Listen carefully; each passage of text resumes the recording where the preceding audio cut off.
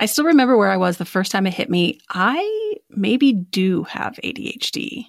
And it's funny, I posted a TikTok the other day about having ADHD, and a good friend of mine texted me and said, remember when you swore to me you didn't have ADHD? Oh, goodness. Well, listen, if you relate to that at any point in your life, I want to share a podcast that you should tune into.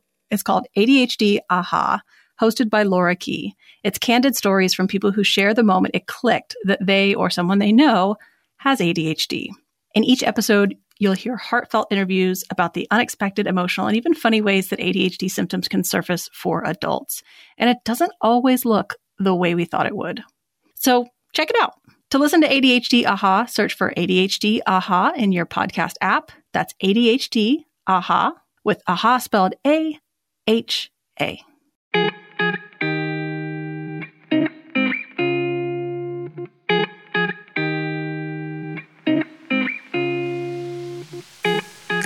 Hello, you sentient balls of stardust. This is Struggle Care, the podcast that will eventually get a tagline.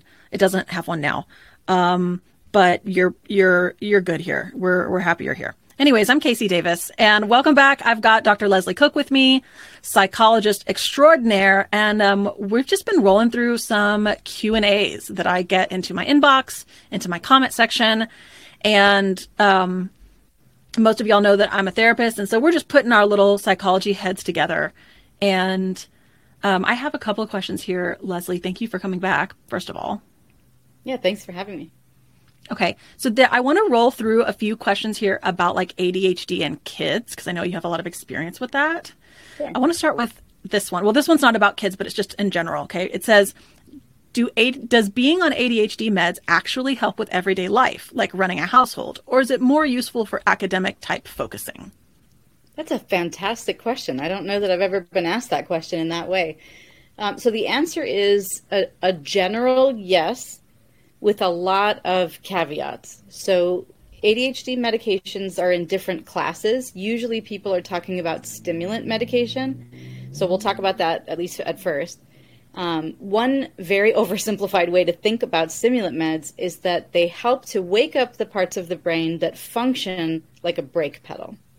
So without those medications, sometimes ADHD feels like having a wonky brake, where sometimes it works and sometimes it doesn't, but it really doesn't work when you need it to work, and that does not end well. So stimulant meds help wake up the part of the brain that lets us brake or not brake when we want to. So in general, yes, it will help you. If you're a good candidate for that medication, it will help you focus more when you want to, and it will help you have usually less anxiety about what you're going to choose to attend to. So instead of having to do that manually and think about things, you may find it easier to say, it makes sense for me to do this first and this second. That's a good answer. I can really only answer from my personal experience, because I actually got on stimulant medication when I was a stay-at-home mom. So like I wasn't going to a job or work or school or anything like that. And I can say that for me, the main thing that it did for me, well, two parts. One was like task initiation and like energy. Like I wouldn't say motivation necessarily, because like you and I have talked before, like motivation is about like understanding the value of something, like wanting to do something. This was more like, it was almost like, now I'm excited that I'm going to get this thing done. And I'm able to do it. And the difference for me was very much like, before I was on meds, I'd be sitting on my chair and I'd be like, I need to get up and do the dishes. And I'd be like, I need to. But it felt like the transition from sitting in the chair to like getting up to the dishes was like walking through mud. And it also felt like I couldn't like forecast with enough tangibleness what the reward of getting the dishes done would feel like. Does that make sense? Absolutely. Like I could know cognitively, like, yes, I'll probably feel better. But it wasn't real to me compared to how stuck and inert I felt sitting in the chair. Yeah, and I gave you a little bit of the clinical answer first, and then you gave this lovely real world experience. So I'll tell you that as a person that takes stimulant meds, the more fun answer is I can do the dishes when I take my medicine without feeling, I don't know another way to describe it besides like mental agony. Yeah. Without medication, every task in doing the dishes is its own task. And it's so difficult to just make my brain stay because I guess it doesn't just believe that this is going to be finished. And my medication helps me just do it. It helps me be in my body and do the task and not have all of the things with it. So for me, it quiets my mind more than anything else. I also, this image of like, if you've ever tried to pull like a sled over concrete. Like, I'm from Dallas, Texas, and we never get any snow, but every time we would get like an eighth of snow, I would like demand my dad took me out on the sled. And so like, even though the snow, like the ground is white, you would just, all you could hear was just like, of him like pulling this metal sled over concrete. And that's what it feels like to like get myself up and moving towards like a thing I need to do. Whereas when I take, for me, I take 5-ANTs, but when I take a stimulant med, it's like I'm a cart on greased like rails, and it just slides. Like the transition from getting up to getting to it just slides. And I'm able, this is like a weird part for me, but I'm able to forecast like viscerally the reward that I'm going to feel once it's done. And that feels motivating. Does that make sense? Like that makes me want to get up. So it's not just I need to get up, I've got to get, it's like I want to get this done and I can make myself stand up and go do it. And so that's kind of my experience. And what's interesting also is that when I first got on, I was told like the old line of like, you need to take your tolerance breaks. So it'd be good to take it, like try not to take it on the weekends, which is like, first of all, I love my psychiatrist and I don't think my psychiatrist is misogynistic at all. However, I think that old line that just gets passed down about taking breaks on the weekends is like such a patriarchal, stupid piece of advice. Because you know who gets to rest? You know who doesn't need to be productive on weekends? Men. If anything, I need it more on the weekends. Yeah, absolutely. Like that's when especially now, like I actually am working 9 to 5, but like the weekends is where I have my kids all day. It's where I need to make 9,000 snacks. It's where I need to reset the whole house and get the laundry done and like pack us up to go do something fun. Like that's it. So the answer to that question is yes. Yes. Okay. And that's also, by the way, why it makes me so mad when I hear people say that they tried to talk to their psychiatrist about meds. And the answer was, well, you're not in school, so you don't need them. Yeah. It makes me furious. Okay. Number 2. How can an ADHD parent adjust to all the routines and requirements of having kids in school? Rule number 1 is self-compassion. So when we're trying to make movement as an ADHD person, we're going to take as a given the premise that days will be different, that there isn't one goal we're trying to get to where we've mastered ADHD and life is always going to be good. Part of this diagnosis is understanding that things are going to be harder and easier depending on the day. You mean I can't just aim for the perfect morning routine and that will fix all of my problems? No, or the best planner or the best token system for your kids.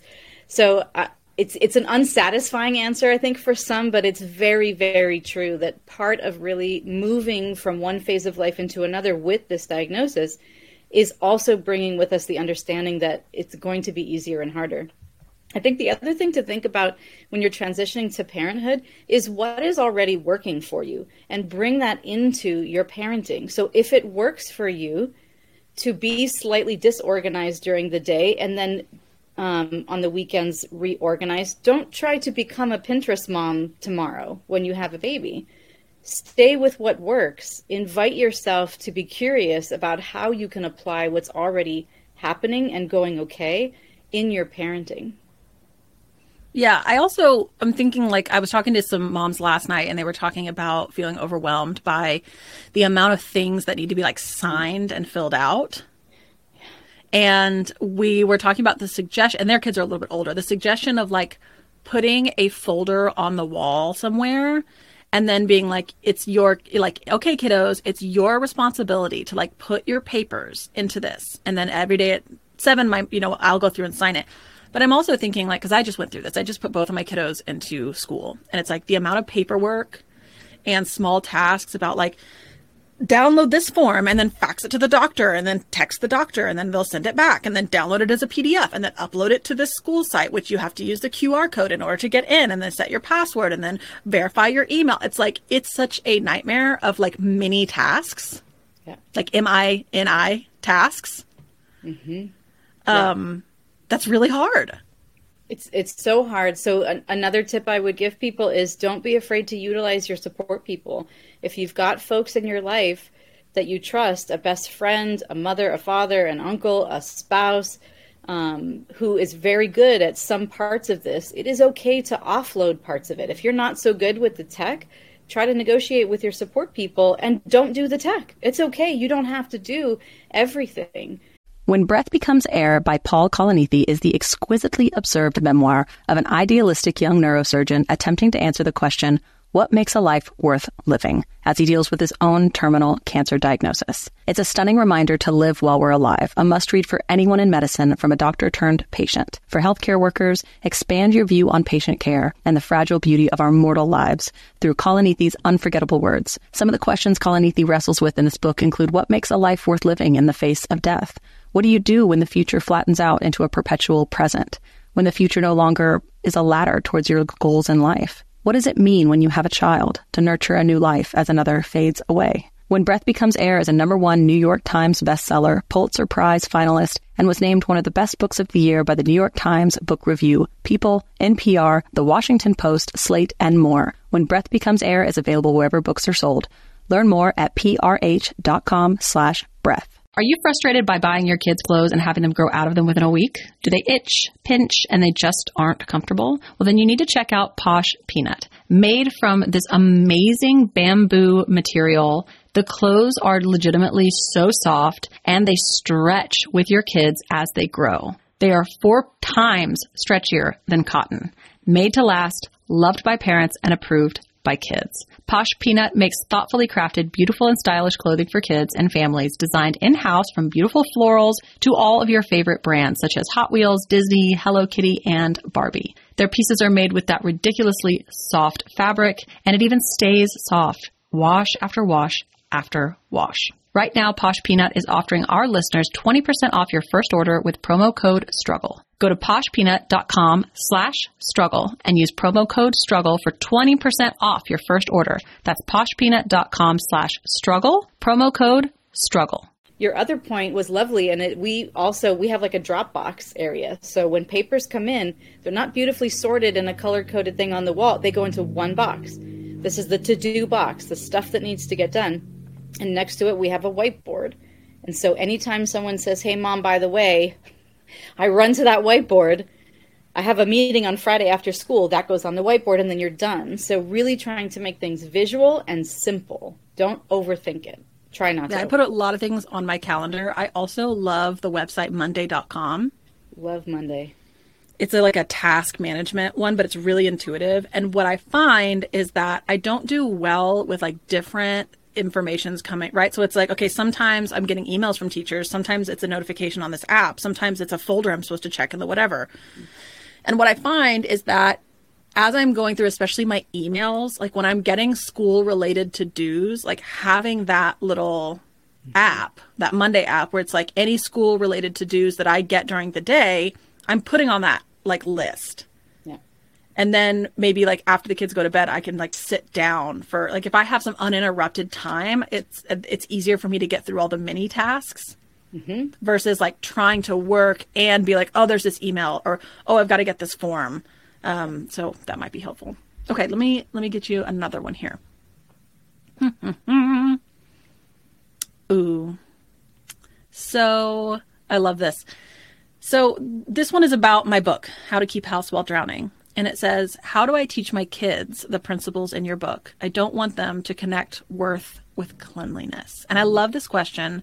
And I've talked a little bit about it on my channels before. But it's sort of like the great experiment that I've been doing with my kids. And I know you have kids that are older, so I just thought this would be fun to discuss shortly for a short time, which is like trying to teach. I mean, here's my theory. Here's my, like, if I get my kids to age 18 and they have never cleaned successfully like the way I would like them to, but they have a morally neutral relationship to care tasks, and I have taught them the skills about how to do things, that's success. It's annoying, it's stressful, but it's success because they might be 25 or 38, right? I was like 32 when I woke up one day and went, I'd like to put systems into my house so that things are more functional. I know my mom would love that I had wished I'd done that at 16. But conversely, and I'm not saying it has to be just one way or the other, but also like there are a lot of parenting techniques that I could use to like force behavioral compliance from my kids in areas of like tidiness and chores. But what I don't want to do is get my kid to the age of 18 always having like a spick and span clean room. And then like immediately when they're out of my house, they're like, finally, I don't have to do that shit anymore. And then they don't actually have like the relationship to care tasks where they understand like these are functional tasks to care for myself. And they like, that's the most important skill to me. So I try to teach that to my little kids, and I have all sorts of like weird ways of doing that, but I'm just curious what your thoughts are. Well, two parts. The first is when it comes to parenting and these kind of like building a value system, which I think is what you're talking about mostly. That primarily comes for most kids from observation of what is being modeled. So the great news for all of you who are listening, who are parents, especially of young kids, is you don't have to be perfect. You just have to be, you don't have to be. We invite you to be kind to yourself. And here's the big part I see results with my older kids is your language. Talk to yourself during these tasks, right? So look at your dishes and say, well, if I do all of the plates and cups and just rinse the other things, that will be enough for tomorrow, and that's okay. You don't even have to be telling your children, but that helps you hear it. It helps you utilize these principles, and the children will internalize these voices over time. And I can zoom you ahead because I have a 20-year-old who's going into her second year of college, and she is just as messy as I currently am and was at that time. But she is capable of solving crises. She is capable of asking for help when she is not doing as well. She is capable of making friendships and choosing those friendships based on whether those folks are going to echo her values. And when she has to, she can clean up really, really good. She's got the skills in there. So I would echo that your goal isn't to put a child out there who has a better housekeeping home. Your goal is to put a child out there that has all of the skills and abilities to exist in the world and be kind to themselves. And one of the things that I do with my kids, so my kids are 2 and 4. So if you're at that stage, things that I've been trying is I don't institute things for my kids or like limits or structure that seem arbitrary. So we don't have like you have to clean up every night before you go to bed. Because that's not connected to anything in my kids' brains. So what I've been doing is, now I might say you need to take all the toys back to the playroom because mom can't function in the kitchen if there's Paw Patrol on the floor. But I don't have now everybody has to clean up their, put everything back. But what I have been doing is I'll wait until I can tell that my 4.5-year-old is in a spot where functionally something's not working and she recognizes it. So this will be, she trips over a toy. She steps on a Lego. She can't find something she's looking for. She wants to have a dance party, but the space is too cluttered.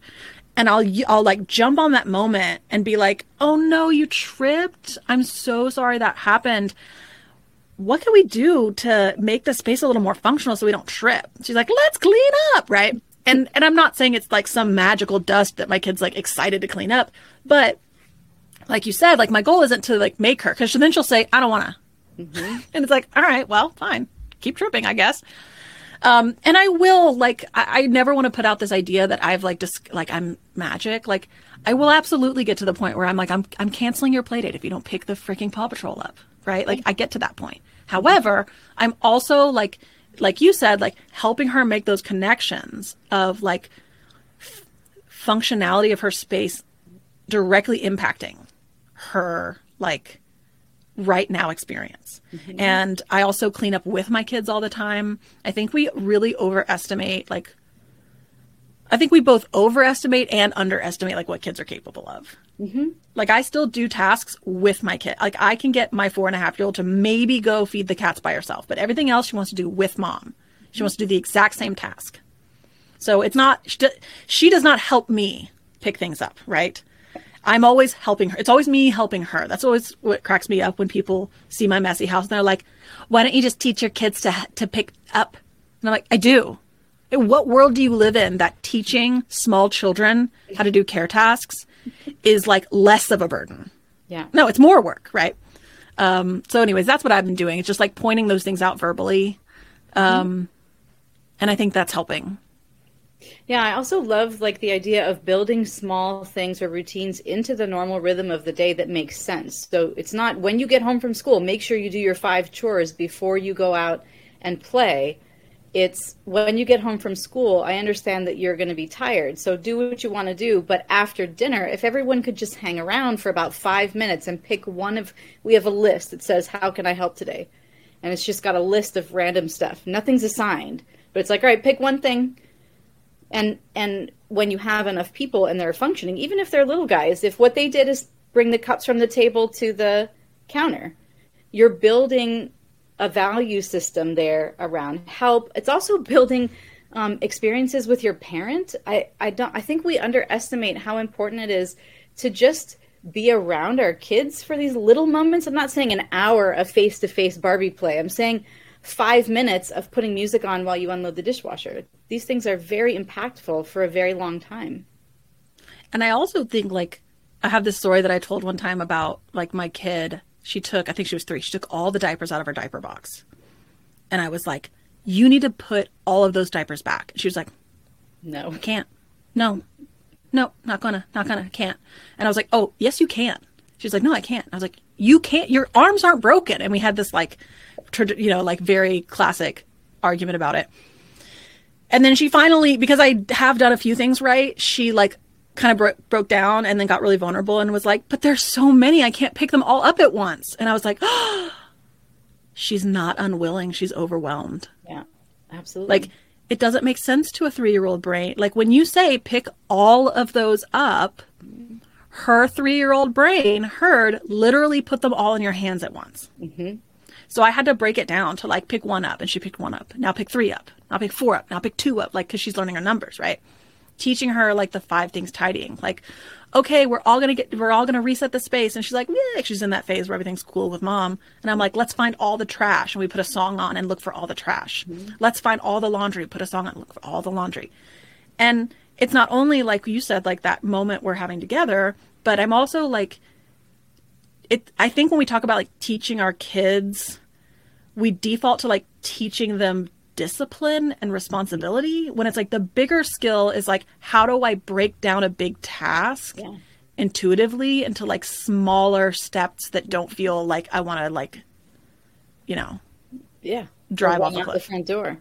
I've never met a free trial that I didn't like. The problem is that I often forget to get out of them before they start charging me. But I don't have that problem since I started using Rocket Money. Rocket Money is a personal finance app that finds and cancels your unwanted subscriptions, monitors your spending, and helps lower your bills so that you can grow your savings. I love how the dashboard shows me this month's spending compared to last month, and I can clearly see my spending habits. Plus, they'll help me create a custom budget and keep my spending on track. Rocket Money will even try to negotiate lower bills for you, up to 20%. All you have to do is submit a picture of your bill, and Rocket Money takes care of the rest. They'll even deal with customer service for you.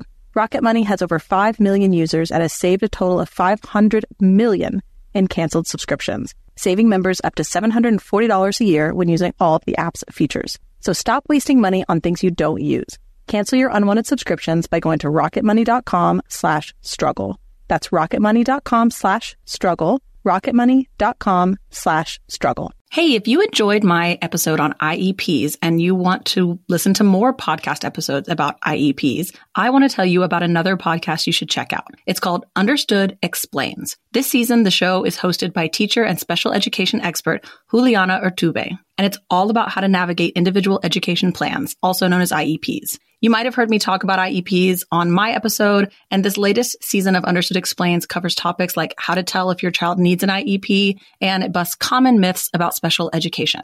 I checked out these episodes, and I think that they are a great place for you to go after listening to mine. They go into a little more detail and answer a little more in depth about what an IEP is and whether your child needs one. So listen to Understood Explains by searching for Understood Explains in your podcast app. That's Understood Explains.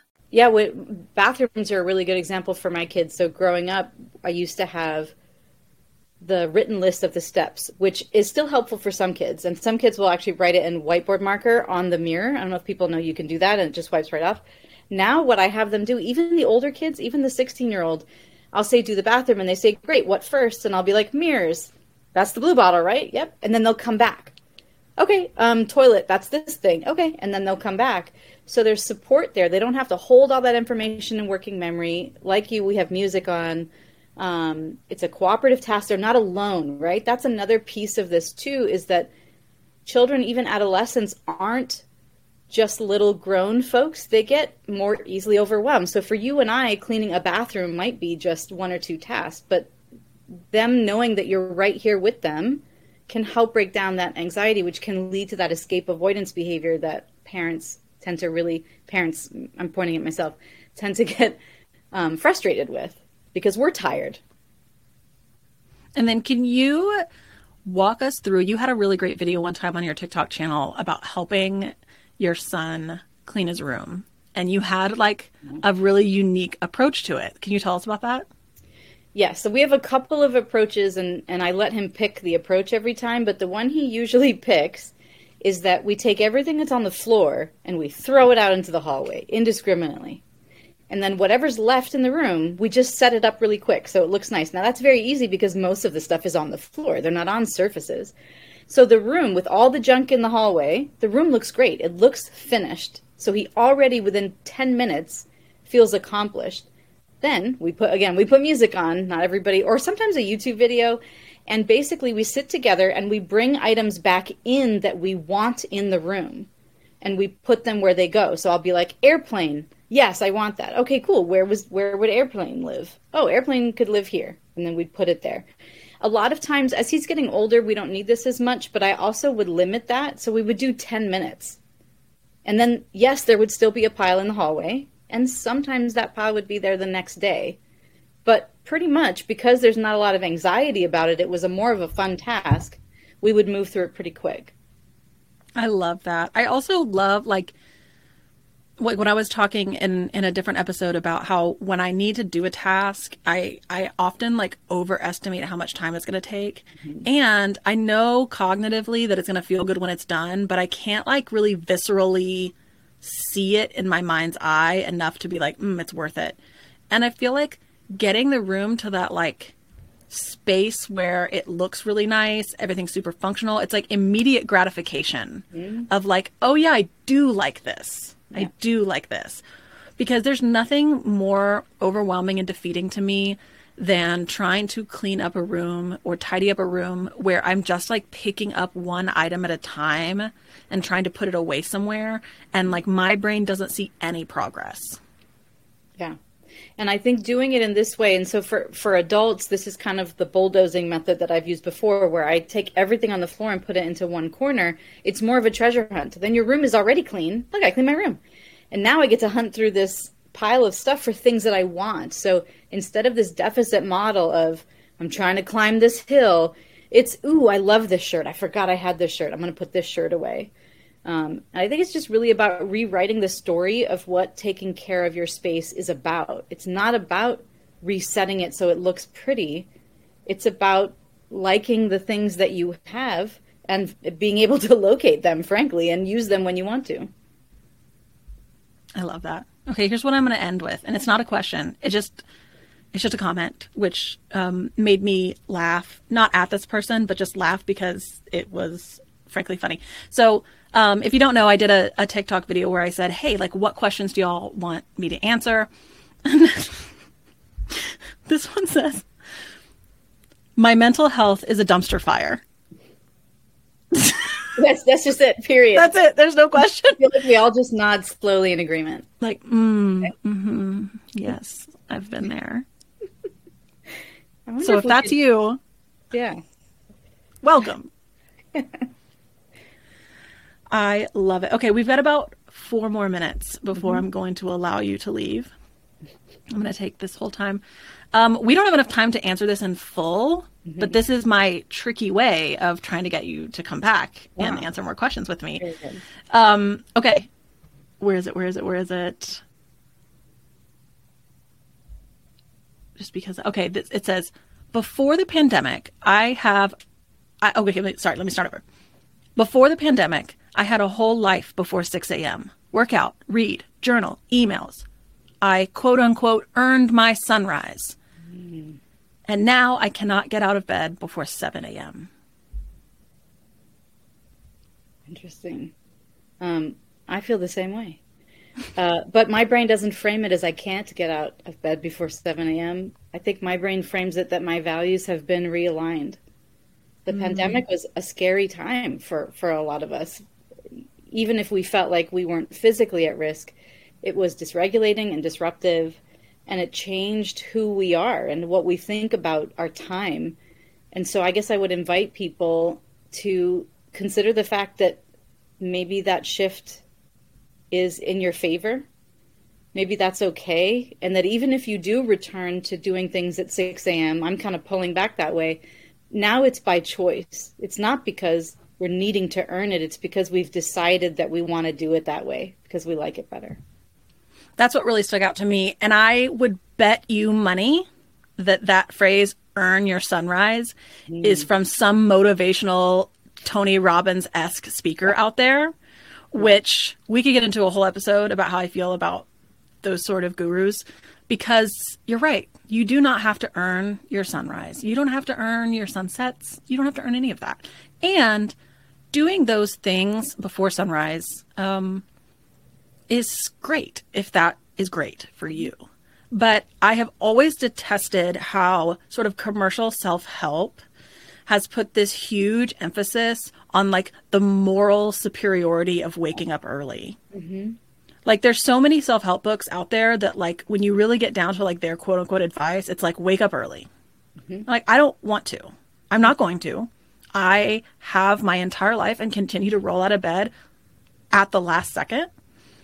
And that doesn't make me like less productive than other people. It's not about willpower. Like I quite literally just have a different brain and body, and there's no difference between doing something at 5 and doing something at 10 p.m. Unless there is a functional difference for you and you're enjoying it that way. Like I just really want to invite everyone who has been either trying to make themselves like an early morning earn your sunrise person, that like you can just stop. It's okay. If you like it, if it works for you, keep doing it.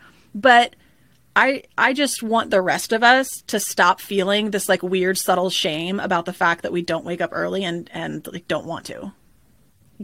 I am in agreement 100%. So, well, once again, thank you for being here. Do you want to plug yourself real quick where people can find more of your excellent tidbits? Sure. I am on TikTok at Leslie Seidy, LESLEYPSYD. And I'm on Instagram, although less frequently, at Leslie, LESLEY_Seidy. And I'd love to see you stop by.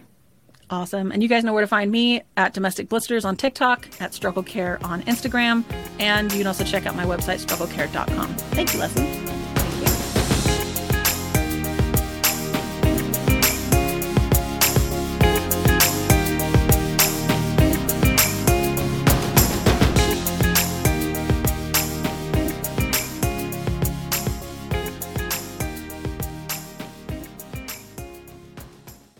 When it comes to raising kids, there's so much to consider. Things like, what do we feed them? When do we feed them? How do they sleep? What does it look like to raise kind kids? How does their nervous system work? How do I keep myself calm? What are my triggers? There's so much that comes into play, and we are distilling all of that information for you at Voices of Your Village podcast, where we bring experts in the field of early childhood and education and psychology and across the board so that you don't have to comb the internet for information. You get to show up and hang out and have shame-free, judgment-free conversations and insights into what it looks like to raise kind, empathetic, emotionally intelligent humans. I'm Alyssa Blask Campbell. I have a master's degree in early childhood education. I'm a mom of 2, and I am walking this journey right alongside you doing this work. Come hang out with me at Voices of Your Village, and we can dive into real conversations with actionable tips.